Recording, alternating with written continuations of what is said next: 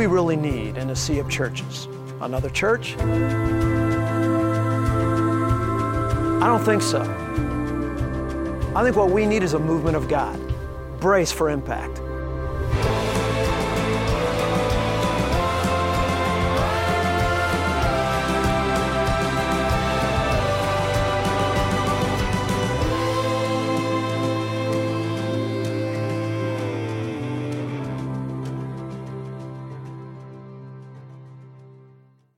Good morning, Impactors. How are you doing? That was sweet, sweet worship this morning. By the way, going isn't telling me how you're doing. How are you really doing?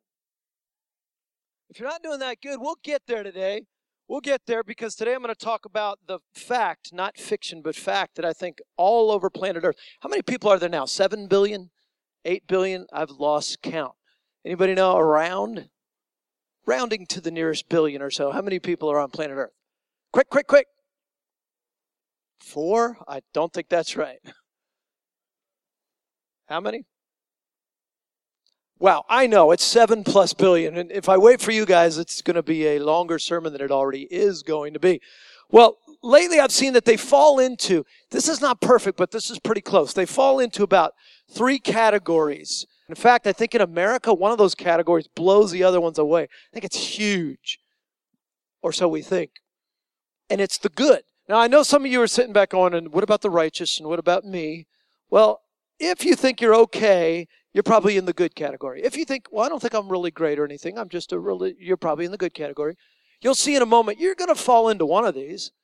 And today you don't have to stay in the one you don't like. You can move to the one you'd rather be in and be seen completely as a transformed, different person.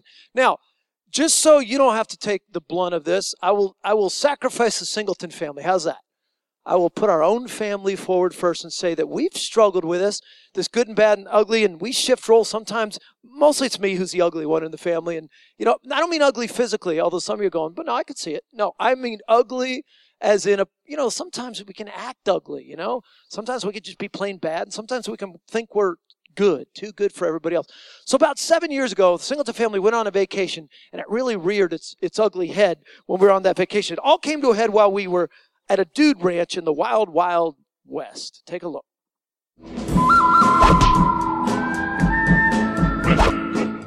All right, see, so it's not just the world out there. It's a Singleton family, too. The first service, they're like, how come there wasn't much of the ugly? Because I'm not ugly anymore. I've transformed. I'm not in that category. And that's the last time probably that we're going to laugh at that, because it's really not a laughing matter if you find yourself in one of these herds, to use Wild West speak. The good herd, the bad herd, or the ugly herd, because they're false herds. What they believe about themselves are lies that the evil one tells us. Let me come about it differently, because maybe some of you think you're not even part of a herd. Have you ever felt like you're part of a herd? Have you ever been at anything, done anything where you're like, man, I'm just following everybody else? Raise your hand if you've ever had that feeling. All right, that's mostly, but it's not all of you. Anybody go to Clemson here? Good, then I can pick on Clemson. I didn't see anything. Because they're always, it might be that you've gone to a college where everybody wears orange, right? And everybody has that paw on there. And you go to a game and everybody does the same thing. Ever been to a football game where people do the wave? Have you people ever been out the front door of your house? All right, well, that's a herd thing, isn't it? How about you ever been to a concert? They don't do this so much anymore because even the herd broke away from this. Ever been to a concert where they go, everybody wave your hand in the air like you just don't care? You ever been to it? By the way, wouldn't a more apathetic statement be to not raise your hand in the air like you don't care? That's free. Just throwing that in there. If you do that, that's a herd mentality. Well, the people that followed Jesus, gang, often had a herd mentality, and it's sad. Sometimes crowds of 10, 15, even 20,000 would follow Jesus. But only 1 or 2, sometimes, like I said, just 1 would break away and make it personal with Jesus. A lot of times, though, people are just following the stuff that Jesus gave, or the miracles that Jesus did, or the things, the truths that he taught that they thought were cool. But the Jesus stuff, but not Jesus. It's kind of like worshiping the creation, but forgetting all about the Creator. And I know that it's not cut and dry with these categories. But hopefully you'll see, because we don't have a lot of time, I gotta just beat this one home. That probably there are some people that are in the herd, and they know it, and they don't want to be there. Probably even back then, there's people that wanted to have a personal encounter with Jesus, but they looked at the crowds and probably thought, well, it's not really possible. So they made no effort. Although we can see when people make effort throughout the New Testament, they meet him. They see him. Some might have thought it's just too hard to get close. And some might have thought, I could take it or leave it. If the opportunity presents itself, I'll meet Jesus. If not, I'll just take the Jesus stuff and I'll probably be fine. Then there are those who think their life is probably so bad that they don't really want to be noticed. They'll skim around the edges and they'll take what Jesus has, but they're hoping to fly under the radar in their life. They don't really want to stick out. They don't want God to notice them. They'll get in, I'm sure. If he doesn't notice, they'll just follow the herd of supposedly good people on in. But if he notices, he might not like what he sees. Whatever the reason, it's really a tragedy. Because the Jesus they think they want to meet or could take or leave, the generic plastic Jesus, is not the real Jesus. The one we've created is kind of aloof and disconnected. And we haven't made it personal, because if we made it personal, we know he's not like that. And if we haven't made it personal, it's a real shame, because one day it's going to haunt us. Because we'll realize that only those who have made it personal and have connected with him and have received his free gift of salvation are adopted sons and daughters of the living King. An incredible gift, but you've got to make it personal. So, herds. Since you're not there yet, here's what Wikipedia, the ever-trustworthy Wikipedia, says about herd behavior. Herd behavior describes how individuals in a group can act together without planned direction. I mean, the herd doesn't get together and say, here's what we're going to do. They just find themselves doing it. The term pertains to the behavior of animals, usually herds, flocks, and schools, demonstrations, riots. You like how they just go with human things after that, considering humans to be animals. And general strikes, sporting events, you see it, religious gatherings, you see it, episodes of mob violence, everyday decision-making, judgment, opinion. Herd mentalities are everywhere, according to Wikipedia. Now, some of you going, that's great. Well, let me tell you why this should matter. Let me tell you why this is huge. And actually, this should make a difference to every one of us. Because John 1:12 says this: as many as received him, Jesus. In other words, to all those who made it personal, to all those who broke away from the herd and came after Jesus. That's kind of the Rob Singleton paraphrase. To all them, he gave the right to become children of God. To those who believe in his name, to those who trust him. So you see how important it is to make it personal? The difference between the herd and those who make it personal is the difference between being separated from God for all eternity or being adopted as a son and daughter of the living King. So I meant what I said earlier this morning, that I found that though there are billions of people on this earth, they kind of fall into three categories. Good herd, the bad herd, the ugly herd. And some people, this is the last disclaimer, then we're going to get to three herd mentalities this morning. Here's a disclaimer. Some people think I don't think I'm too good, Pastor. I know I'm not that bad, and I don't think I'm ugly, so I'm kind of neutral. There is no neutral. Let's just get that straight. There is no herd where you're kind of, pretty good, but you're not calling yourself good, and you realize you're not perfect because you're going to be neutral. You're not going to make a decision about God, but you're not against him either. Because Jesus said you're either for me or against me. There is no middle ground. So let's just eliminate that herd altogether. But there is another group, and I would like to ask a favor of that fourth group. That group is those that are adopted sons and daughters of the living King. If you're saved today, would you pray for those around you? Because you don't know everybody that's here. In our first service, there was probably half this group here. 9 people gave their lives to Christ this morning. So I'm hoping that he will move again. And I know that he will. And I don't think those people came in knowing they were lost. And some of you may be right now feeling pretty comfortable. I hope to make you uncomfortable in the next 15 minutes or so. One more disclaimer. Now, I'll let you get this one on your own. You seem like a sharper group than the first one. All right, let's go. You brought your Bibles? We're going to start with the good. Turn to John chapter 3. Matthew, Mark, Luke, John. Quickly turn there. John chapter 3. It's one of my favorite chapters in the Bible. My second favorite is John chapter 4. They're right next to each other. And John 3:16 is a verse that, even if you don't call yourself a Christian, you probably have seen this thing. It's the most popular verse in the Bible. Well, let's start at the beginning, John 3:1. Now, there was a man of the Pharisees named Nicodemus, a ruler of the Jews. Quickly, I want you to know about this guy. He's good. By any standards, he's good. He's like the Pope of his day. He's a Pharisee, which means that he was an influential man in religious circles in Jesus' time. He's also a member, we learn elsewhere in Scripture, of the Jewish sect called the Sanhedrin. So he was very, very influential. He probably had some wealth as well, so he was not poor. People looked up to him. Neighbors idolized him. He would have been the person to go to if you want to know how to live life and to get right with God. And Nicodemus was an influential, powerful man who, despite all that, came to Jesus one night to ask him questions. And this is highly unusual. Let's find out why. Verse 2, this man came to Jesus at night and said to him, Rabbi, we know that you're a teacher come from God, for no one can do the signs that you do unless God is with him. So check this out. He's got one foot in each world. He doesn't want to quite give up the fact that he's looked at and respected as a good person. So he comes at night because he doesn't want his religious friends to know he's come to Jesus. But he wants to come to Jesus because he doesn't feel secure, and he's got questions, and they're huge. Even though the common man was to go to Nicodemus to find out if they're all right, and if they're on the right track, and if they go to heaven, turns out Nicodemus doesn't know if he's going to heaven. Nicodemus doesn't know if he's on the right track. So despite his position and wealth and popularity with the people, he had some big questions. This really, really good guy is going to find out. He's about to find out he's bad to the bone. He knew in his heart that there was no certainty whatsoever that he'd end up in heaven. And he longed for that. I want to know. Can't I know? So he comes to Jesus, but he comes at night because he loves his good reputation. And yet the pain is getting too much to bear. Got that? One foot in both worlds. So let me say this again. So you get this, just so you know he's firmly rooted in the good category. He is a leader among leaders in the religious world. A teacher, a scholar, a counselor, an all-around great guy, and also bad to the bone. Yeah, Pastor Rob, I'm hearing all this. I'm not getting the bad part. I mean, you haven't said anything about him that's bad. Why are you saying he's bad to the bone? Well, actually, it's not my idea. I got that from God. Here's where I got it. God says, well, actually, I want to see if you guys can get it. Let's take a poll. Can we do that? How many of you, by show of hands, would say that there's probably more good people in the world than bad? Raise your hands. Okay, we got a few in that category. Let me give it a percentage. I'm going to play with this a little bit. How many would say it's about 80-20? 80% of the world's pretty good, and 20 is really bad. Raise your hands. Let me see. All right, that's a good chunk of people. How many are not that optimistic? So you would say, I think it's 50-50. 50% of the people are bad to the bone, and 50% are okay, and they're pretty good, whatever. Let me see that. Is that a bigger group? That's a way bigger group. How many are just facetious and cynical and go, I've flipped that thing around?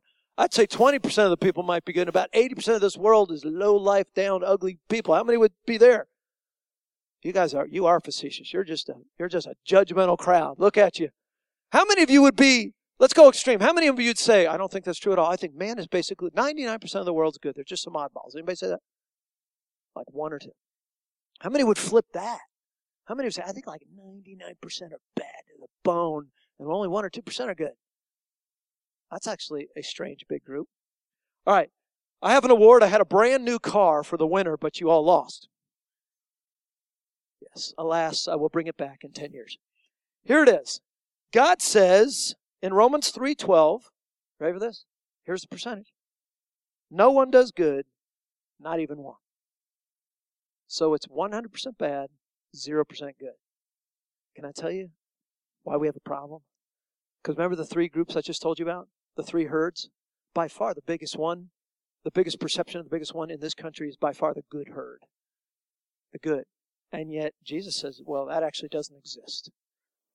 So millions and millions of people think they're in a category that doesn't exist.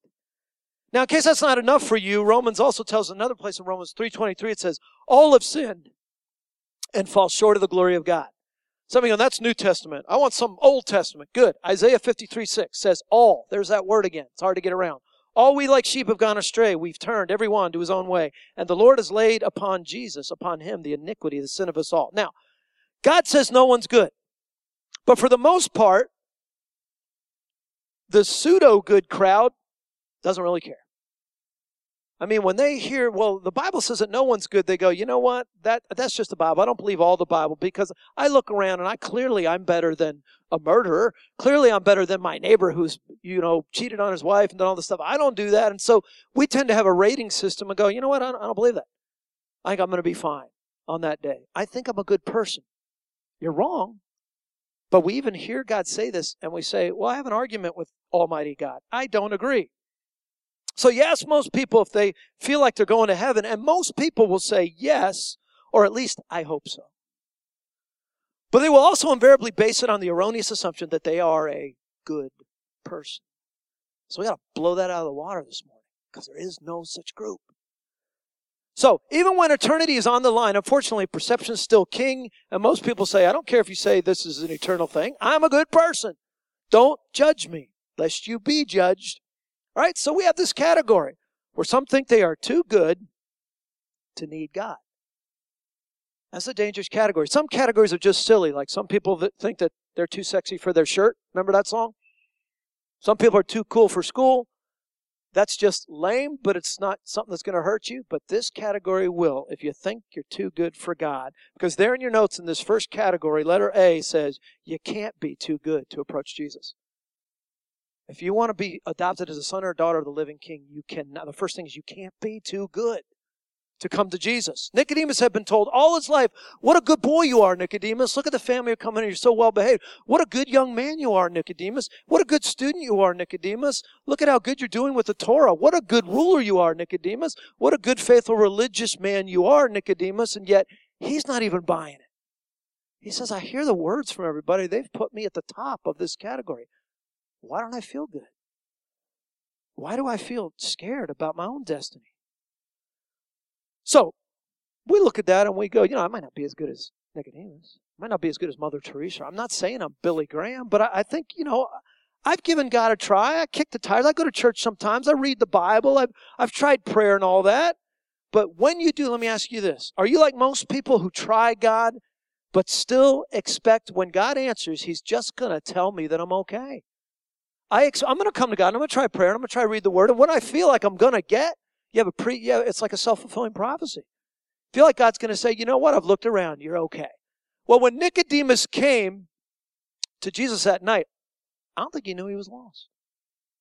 I don't think he knew he was lost. I think he was expecting for Jesus to say, you know what, you just got to tweak a few things. You just got to fix a couple things, but you're okay. Right here, you need a little tweak. Right there, you need a little tweak. Then you're all right. Get a thumbs up from God. But Nicodemus was more like the boy who got separated from his parents in a large shopping center. And security quickly located the child, and they took him to an office while the frantic parents were paged over the public address system.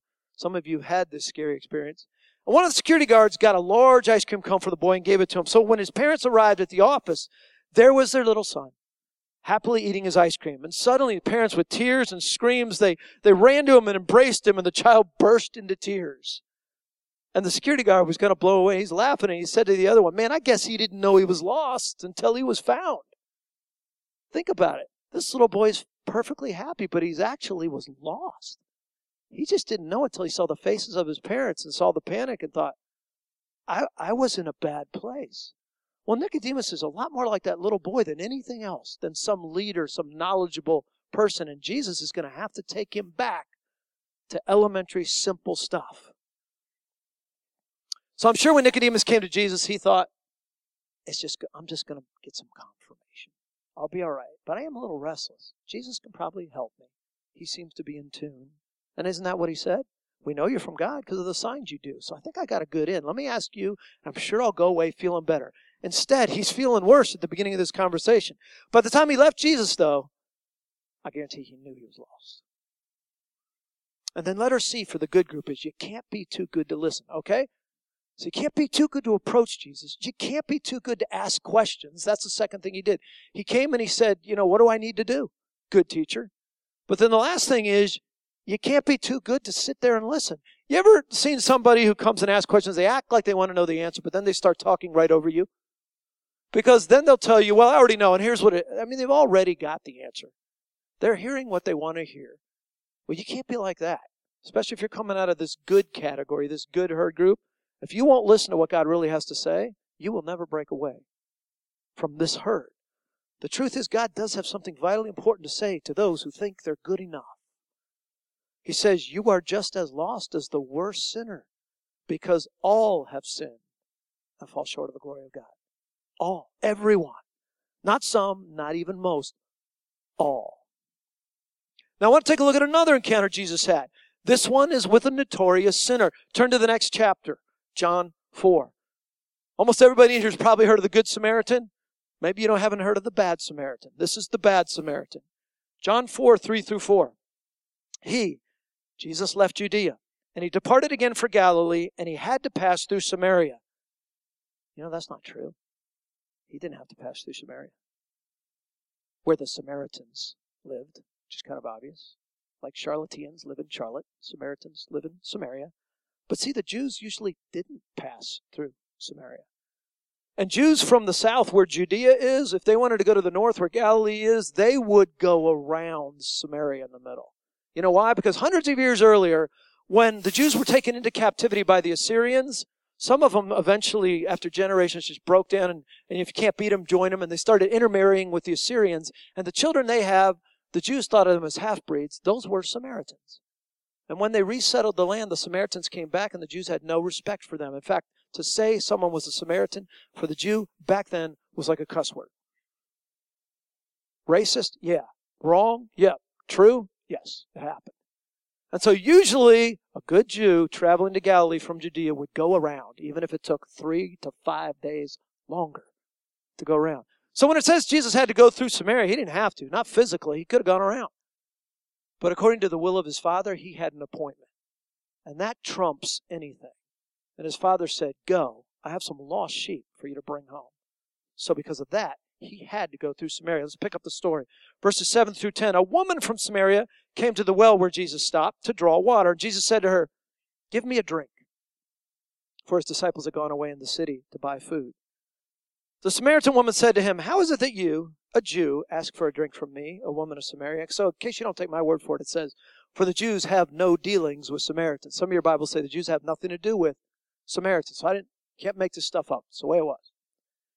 Jesus answered her, if you knew the gift of God that exists, and you knew who it was you're talking to, you would actually ask me for water, and I'd give you a different kind of water. I'd give you living water to drink, and you'd never thirst again.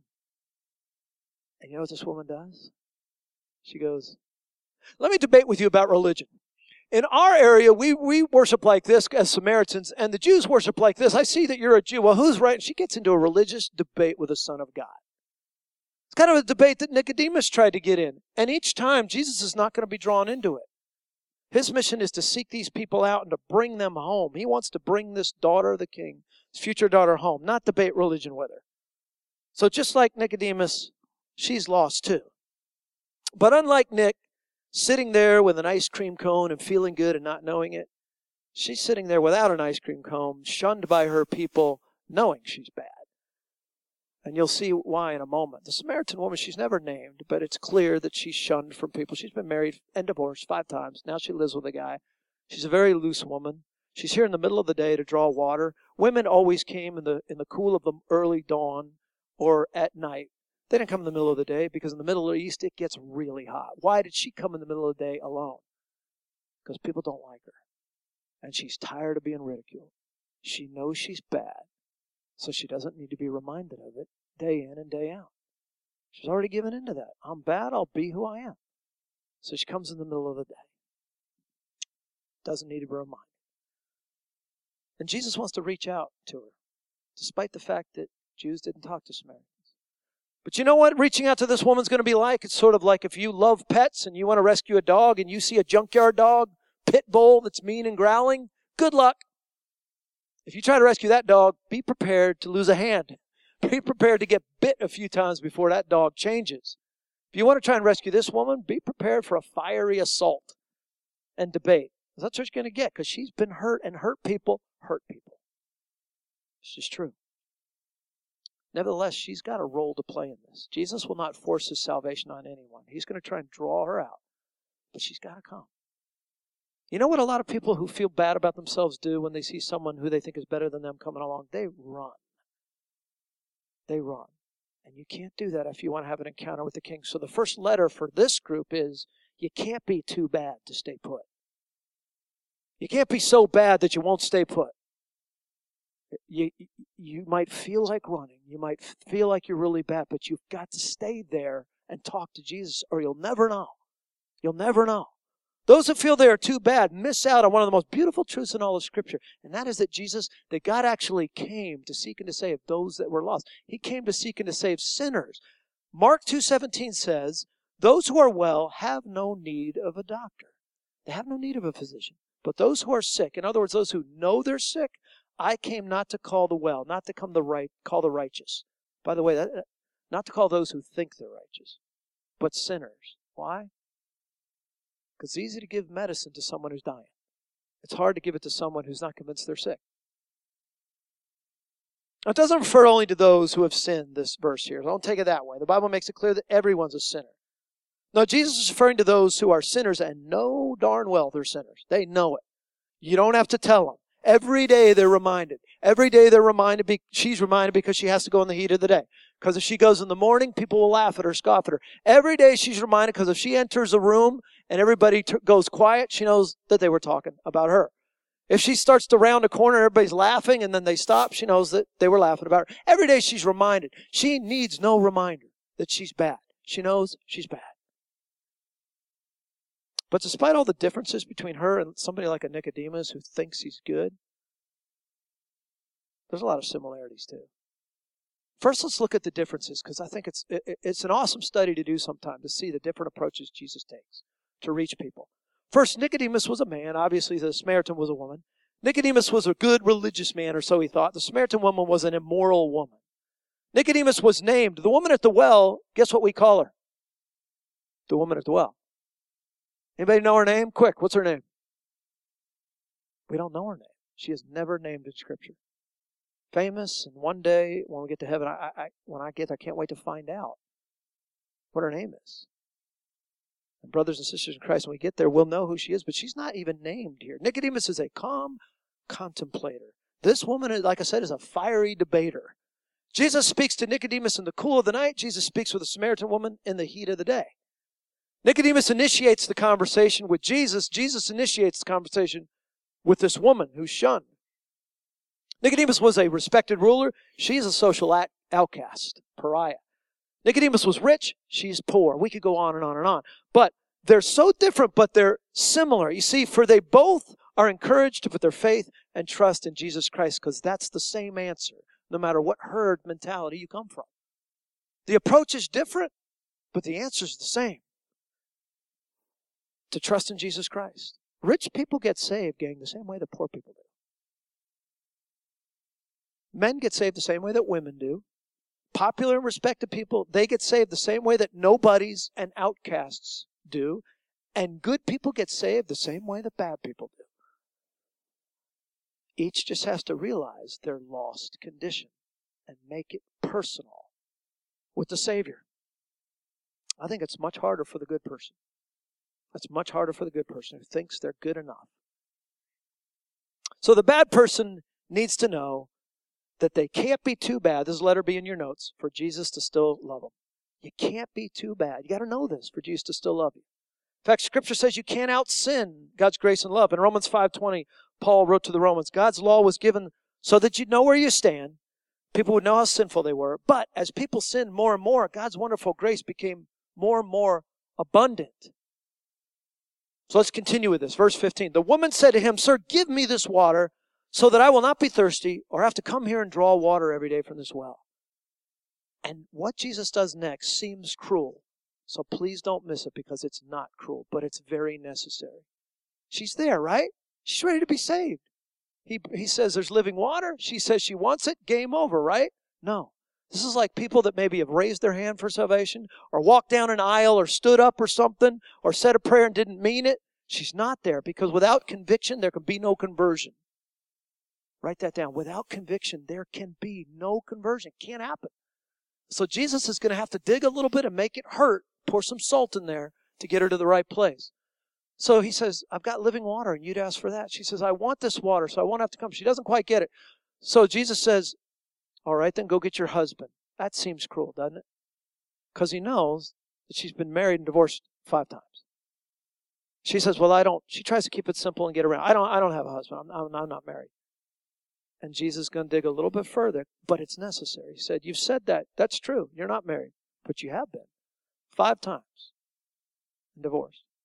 And the one you're living with now, that's not your husband. Doesn't that seem cruel? Doesn't seem like Jesus just, okay, thank you very much. I thought there was going to be some hope here. Now her hope is going down. Now she's convicted about her lifestyle, and now it's time to strike. And that's when Jesus strikes with love and mercy and grace. When we start to go down, it's sort of like opening a parachute when you're falling at 200 miles an hour and then you go up. God's grace grabs you, says, but listen, despite all that, I just needed you to know your condition. You are lost. Yes, you are. You're hanging off a cliff. but take my hand. I'm going to bring you home. That's when he says, I love you anyway. I already knew that. And she knew that he knew it miraculously. And his love and mercy hits right when the pain is there. That's because he knows there can be no conversion without conviction. Let's keep going. So he offers her this, and she embraces it. The end of the story is the woman left her water jar and went away into town and said to the people, come and see a man who told me all that I ever did. Now, I don't think before this encounter she would have wanted to do that. Hey, you know how bad I am? You don't know the half of it. This guy really knows how bad I am. Come, and he'll tell you the whole story. No, that's not it. She's saying, come, this man miraculously knew everything. And she doesn't care anymore because she's been rescued. She's made it personal. Could this be the Christ? And they followed her, and they went out of town and were coming to him. And it said almost everybody in the town believed. And that's the coolest thing about the bad. Letter C. It can't be too bad to be used by God to do good. It can't be too bad to be used by God to do good. She reaches the entire town for Jesus, this shunned woman. Amazing. But finally, there's a category that nobody wants to be in, but some people are there. The ugly. It's the last category. Remember what I shared earlier, Mark 2. Those who are well don't need a physician. Those who are sick, I came to call not the righteous, but sinners, or people that are marginalized and ugly. Some people, though, think they are too worthless, too ugly, too unremarkable, too shunned by everybody else to ever be noticed by God. That's one of the greatest lies that Satan whispers in people's ears. You're not lovely. You're not worth it. God uses people that have their act together, not you. That's not God talking. Jesus came to bring the marginalized and even inside the ugly people, warts and all. He came to beautify you. He came for the downtrodden, the marginalized, the rejected, the outcast. Listen, know this. It's letter A in this last category. You can't be too ugly for God to pick you. You can't be too ugly for God to pick you. Everything's upside down in God's economy. I mean, some of us, we're playing dodgeball and you're getting picked. You know, kids can be cruel, right? And they're picking people and they're picking teams. You don't want to be that last one picked, right? And that's what it means to feel like marginalized, like you're not worth anybody. But he would come and he'd play dodgeball and he would come and pick teams and he'd pick the very last person first every time. And the hot shots and those were obviously the best players. He would just leave them on. He does things opposite. He looks at the heart, and he looks at the potential, and he looks at a heart that knows they're not perfect. He came for the sick. Best example in all of Scripture I can see of on this is Zacchaeus. So turn to our final example, Luke 19. Luke 19. Jesus entered Jericho, verse 1 through 5, and was passing through. And behold, there was a man named Zacchaeus. He was a chief tax collector and was rich. And he was seeking to see who Jesus was. But on account of the crowd, he could not see because he was small in stature. And not just a little short, really short. So he ran on ahead and climbed up into a sycamore tree to see him as he was just about to pass that way. And when Jesus came to the place where he was in the tree, he looked up and said to him, Zacchaeus, hurry up, come down, for I must stay at your house. I love that must thing. There it is again. Did Jesus have to stay at Zacchaeus' house? No. Not physically. I'm sure with that huge crowd there, he had a lot of options. And anybody would have loved to have Jesus stay there. But because he wants to do the will of his Father, and because he came to seek and to save that which was lost and marginalized and hurting and downtrodden, for that reason he must. Because this is the most hurting and marginalized person in the whole crowd. Out of the entire crowd, Jesus picked the most hated, unattractive, puny person. Not only did he pick him, he said, come on down, we're going to spend the day together. I'm leaving the crowd. I'm leaving the herd, and it's going to be you and me. And I hope you make it personal today, Zacchaeus. Because here's your chance. I hope you make it personal today. This was an ugly man. This was a man people didn't like. He's short in stature. That may have been at the root of his problems, but he had a lot of problems. He's not liked. And I believe the reason Zacchaeus was disliked even more so is that he had an attitude problem that comes because you're disliked and picked on. He'd become angry and bitter because of the way people treated him. Why else would a man take a job with such a negative effect on his life? You see, he was a tax collector. And I looked, and No less than 8 times in the gospel, it is said that people complained about Jesus because he ate with, quote, tax collectors and sinners, unquote. Did you catch that? Oh, Jesus can't be right. He eats with tax collectors and sinners. All sin is put in one category, and the super sinners are put in another one, tax collectors. So they're the worst. According to the Jews, you don't get any worse than that. Twice in the Gospels, people complain Jesus eating with tax collectors and harlots. Harlots were women who sold their virtue for money. Apparently, tax collectors are in the same category. They'll sell their soul for money. So, to 99.9% of Jews, they're the ugliest people on earth. Because they're working for the Romans and gouging their own brothers and sisters and taking money for themselves.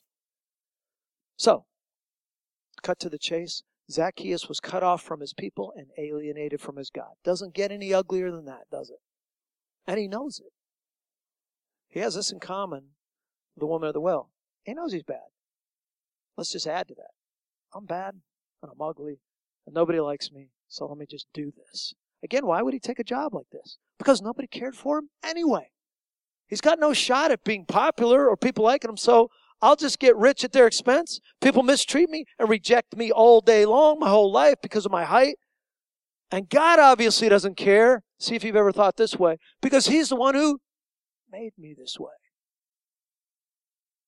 He's the one who made me this way. It doesn't get any uglier than that.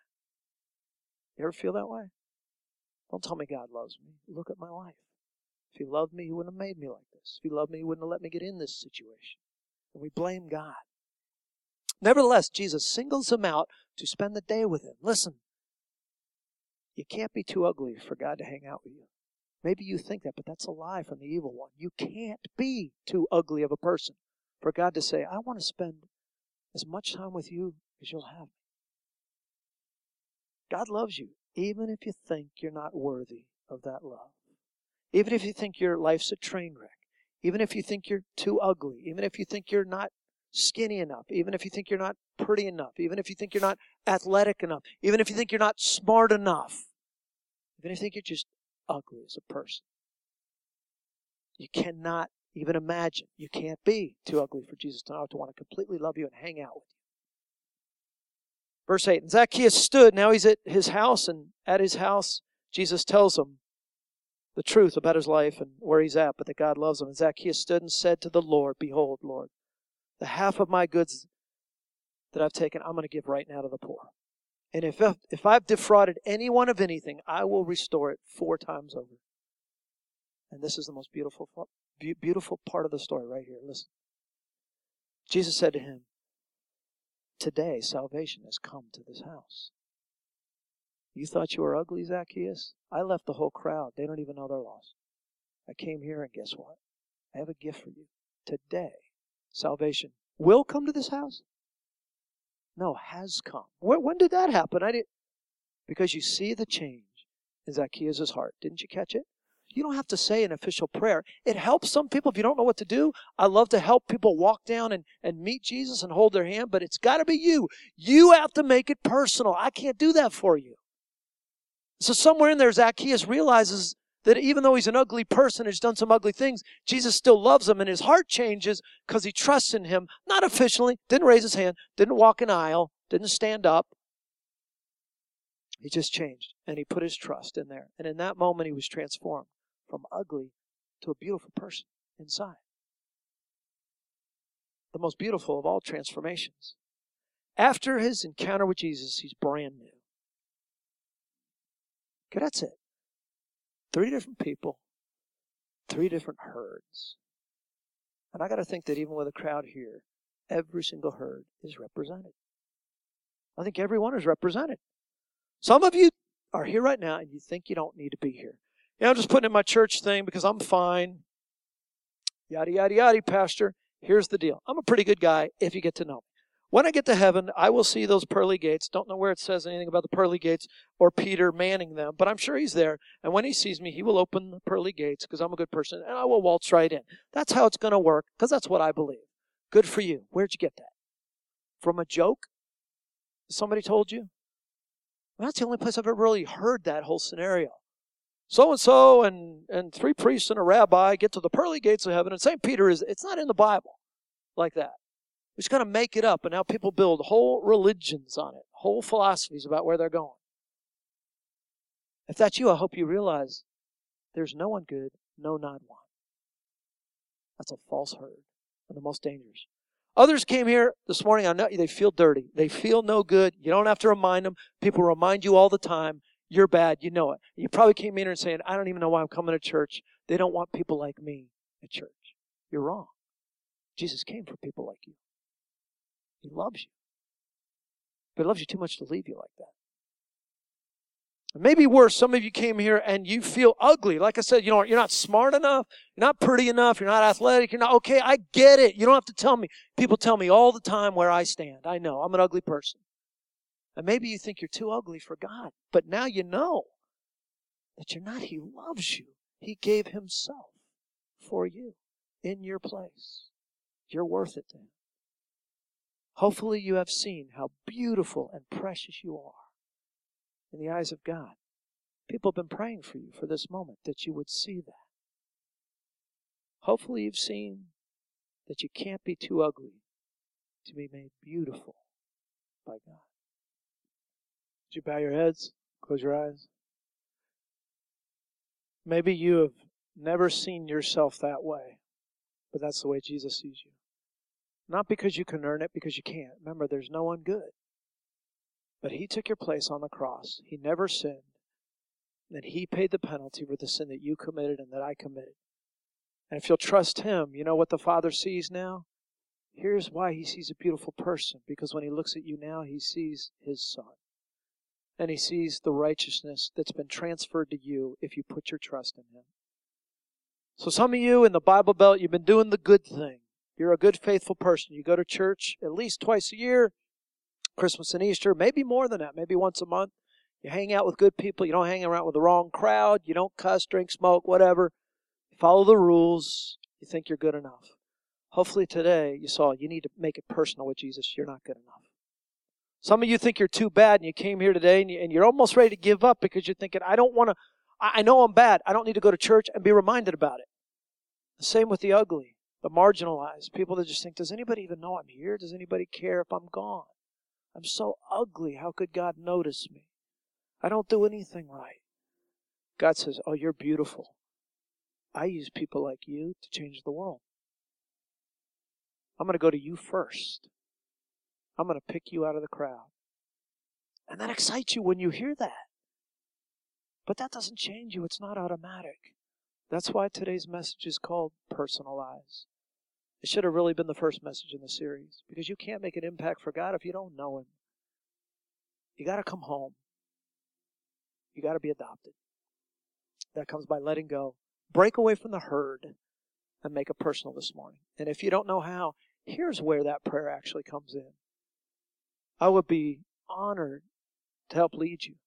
Now, I will pray here in just a moment. Everybody bow your heads, close your eyes, make sure they stay that way. And if you're here today and you have never made it personal, but you're ready to come home, you're tired of thinking with a herd, you know that herd's going right off a cliff and you don't want to join them, then break away today. Tell Jesus you're sorry and trust him. And it'll be just like those photographs you saw, like a Polaroid. It'll be transformed before your very eyes, and a work will begin in you. The most beautiful work in the history of the world. That's the greatest miracle that changed life. So if you're ready to come home, let me lead you. I just have one caution. Do not repeat rote words that I say.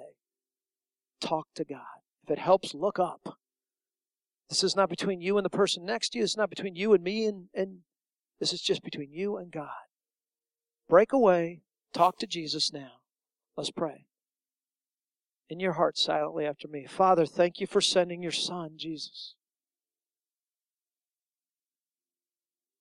Lord Jesus, thank you for giving your life in my place.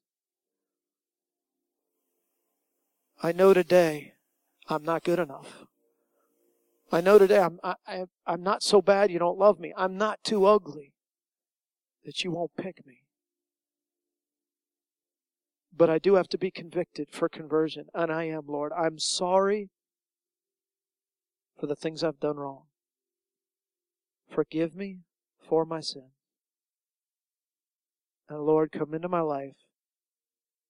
I trust you as Savior. I reach out to grab your hand. Invade my life. Wash it clean. Make me a new person inside. Thank you for saving me, Lord. God, I don't understand this at all, but I believe you, and I already feel the change taking place. I want to follow you now the rest of my life. All the days of my life now belong to you. For it's in your name I pray for the first time, understanding and meaning it. Jesus. Amen. Keep your heads bowed, eyes closed. One last thing remains. And what I'm about to ask you to do does not save you. But Jesus said, Paul said this, he said that Jesus said, if anyone denies me before men, I'll deny him before the Father. Now, why would he do something like that? Because he's saying, if it's real, and you were really talking to me and you meant it, you'll want people to know about the change. Like the Samaritan woman, you won't care. You'll go out and tell people. So the least of it is you'll identify yourself. If you won't identify yourself, I'll be the first one to be honest with you. You probably didn't mean it. Jesus doesn't want secret admirers. So I'm going to give you a chance to make it concrete. I'm going to give you a chance to identify yourself. I'll count to 3, and I've done this for years. When I get to 3, I just want you to raise your hand boldly, high to the heavens, and just keep it there. And proudly say, I prayed that. I meant it.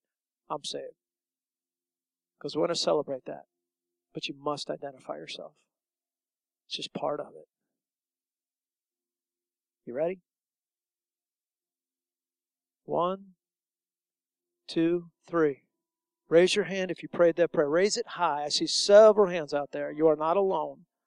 If you prayed that and you meant that, keep your hand high. By the way, someone's going to come by and give you a gift. Don't worry about that. It's not the time to worry about embarrassment. Jesus reached down and transformed you, and you're proud of that. You're proud to identify with Jesus Christ.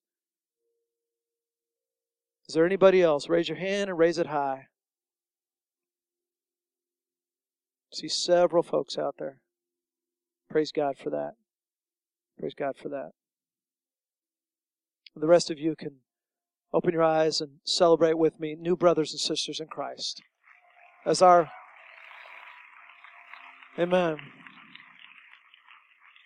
By the way, 1,100 churches in Charlotte and the surrounding area. We have no desire to reshuffle the deck, gang. We don't exist to move people around from other churches. My hope and prayer is that our church will grow that way you just saw. The people will come in, meet Christ out there through your witness and testimony, and we will grow the way the church in the 2nd chapter of Acts grew, by new conversion.